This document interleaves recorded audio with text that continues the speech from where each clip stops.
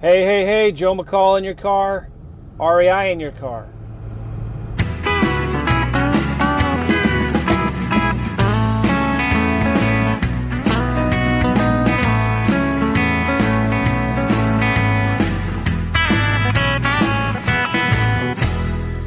Hope you guys are doing awesome.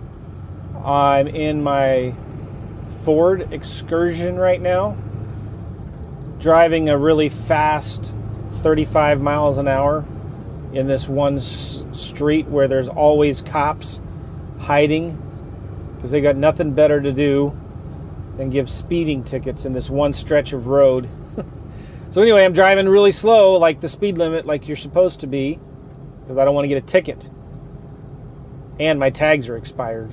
So I need to get new tags. Oh, what a fiasco that has been. Man, good grief. I found out my tags were expired because I just happened to look at my license plate and they were, don't tell anybody, this is embarrassing, they were 2 months expired. I couldn't believe it. And so I took my car in to get inspected, and it has to get it past inspection, a safety inspection, and it didn't pass because this sway bar or something like that in my rear suspension was loose. So anyway, I had to take it to like 2 or 3 different shops to find one that could fix it. And they finally fixed it. So I got to get new tags soon, ASAP. I wish I could outsource that. If I could outsource like getting tags for my stupid cars, or how about this, getting stupid tags for my cars, then I would do that. It's nothing. I get so annoyed because then you got to go wait for an hour, at the DOT or DMV office, and anyway. It has gotten better. You know what? I will give the DOT some credit. It used to be a lot worse than it is now. I don't know where you guys, if it's bad where you guys are, but at least where I go, it's gotten a lot better. So, okay, props to the DOT. I love bureaucracies. So, okay, I had a quick piece of advice for you guys. Ready? Quick piece of advice. How to find deals on the MLS. And I keep on thinking, did I talk about this before? I don't know. I'm not very good at like organizing my thoughts, because if I say things more than if I repeat things, so just forgive me. Just go ahead and skip this if I've talked about it before. But I was going to say, great strategy. And I'm going to be putting together a little course about this stuff because I'm excited about it, and we've been doing deals from it. It's going back to the MLS. Guess what? You can do deals from the MLS. Everybody thinks that, the MLS is too competitive or it's too hard to find deals on the MLS. Everybody's going there to look for deals. There's nothing left on the MLS. Well, it's just not true. There's tons and tons of deals on the MLS. They say that 80% of the time that somebody wants to sell a house, they go to a realtor and they put it on the MLS. So it's a very, very small percentage of people that want to sell a house that do not put it on the MLS. So there's a lot of good deals on the MLS. And so what do you do? I was just looking at I'm driving past my house on one of the other streets, and I thought I saw some turkeys in the backyard. Holy smokes. It's not in the backyard, it's kind of like the side yard. That is so cool. We've been seeing more and more turkeys the last few days. So what do you do? Here's what we do. I got a VA. The VA goes into Redfin, actually. Redfin gives really good MLS data for free, and you don't have to have MLS access. And the VA goes in and looks for properties that have been listed in certain areas. We gave her like 10, 12 zip codes. You go into, look for houses that are active listings in those zip codes that have been listed for more than 60 days. And look for houses that, if you look at the pictures, look like they need work. They just need updating. A lot of furniture, it's cluttered, paneling on the walls, old carpet.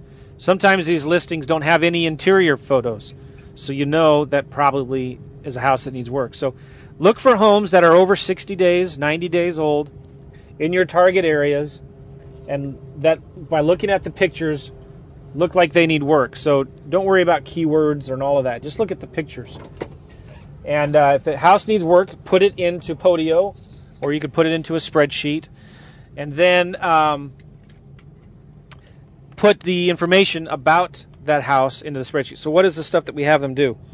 We have them put in the address, the bedrooms, baths. Hang on, I'm going to turn my car off here. Bedroom, baths. If it was a turkey, I don't see the turkey anymore. I don't see it. I heard my car.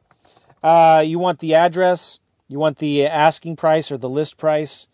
You want, what I have my VAs do is also put in the Zillow link and the Redfin link, both links. Put in the Zillow value and square footage and whatever else information you can get, right? Then I have the VA put together, calculate an offer.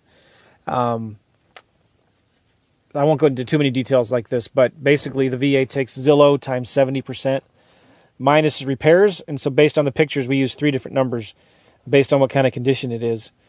I think it's $8, $12 and $17 or $18 a square foot, based on what kind of, is it cosmetic work or is it full gut rehab, that kind of stuff, right? And then we subtract 10 grand for a wholesale fee.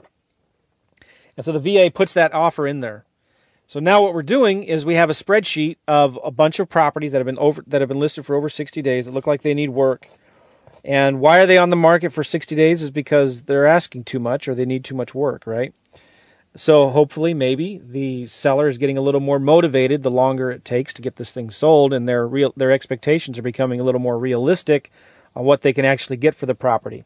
All right, so here's the key to this. To make it work, don't just email or send blind offers. Call the realtor up. So the VA actually puts the listing information, like who's the realtor that's listing it.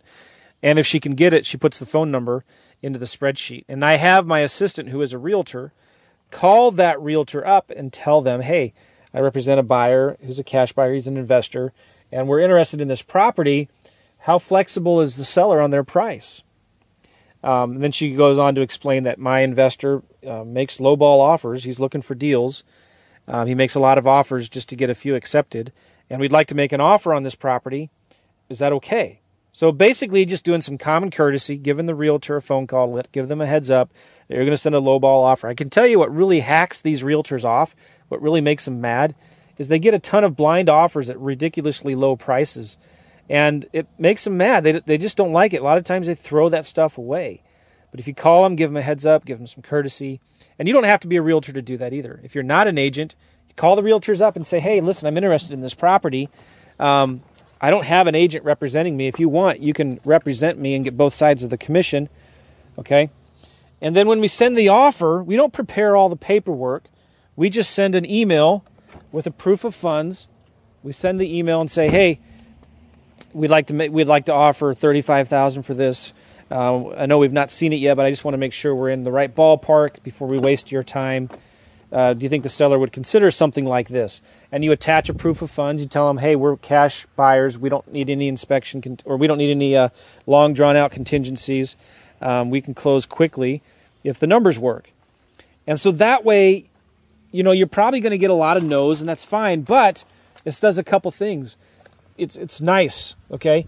And you might find a realtor that's willing to work with you and bring you even more deals. So if that deal doesn't work out, you can tell that agent, hey, listen, we're looking for deals. If you find anything that's not on the market, or there's going to be a big price drop, please send it to us. We'd love to buy it. You can represent us, and you can get both sides of the commission or whatever, right? Give these realtors some incentive to bring you future deals. So it's all about relationships, and that's the big tip I wanted to give you guys on this thing. It's about relationships, and so network with these realtors. Give them a call and let them know. See, the cool thing about these realtors, too, these are the realtors that are willing to list these kinds of properties, okay? But basically, you want to network with realtors, right? And you want to become their friends because they find they have most of the deals out there. So don't quit or give up on MLS. I'm almost hesitant to share this tip with you guys because don't tell anybody.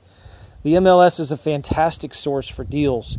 While everyone else is getting frustrated with direct mail because it's not working as good as it used to, you're privately, secretly grabbing all these deals off the MLS. My assistant just a couple weeks ago had one of my private investors found a deal for him. And I might have said this already, I don't remember. But anyway, she found a deal for him, and all she did is the same thing. She just started calling realtors because she's an agent herself. And, she actually took the more apologetic tone, like, hey, I know this is my investor.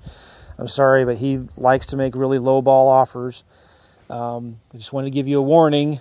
And the guy was like, understood. And he said to her, most investors, they just send me these ridiculous low-ball offers, and they never call me, and they never look at the house. It just makes me so mad. You're like the first one that has been nice enough to call. And so guess what? When the realtor then presents the offer to the seller, the realtor's a little more positive about it. He's not as defensive and mad, and then the seller gets upset, whatever. So that's my whole point. I wanted to share this with you. Don't forget the MLS. Don't forget realtors.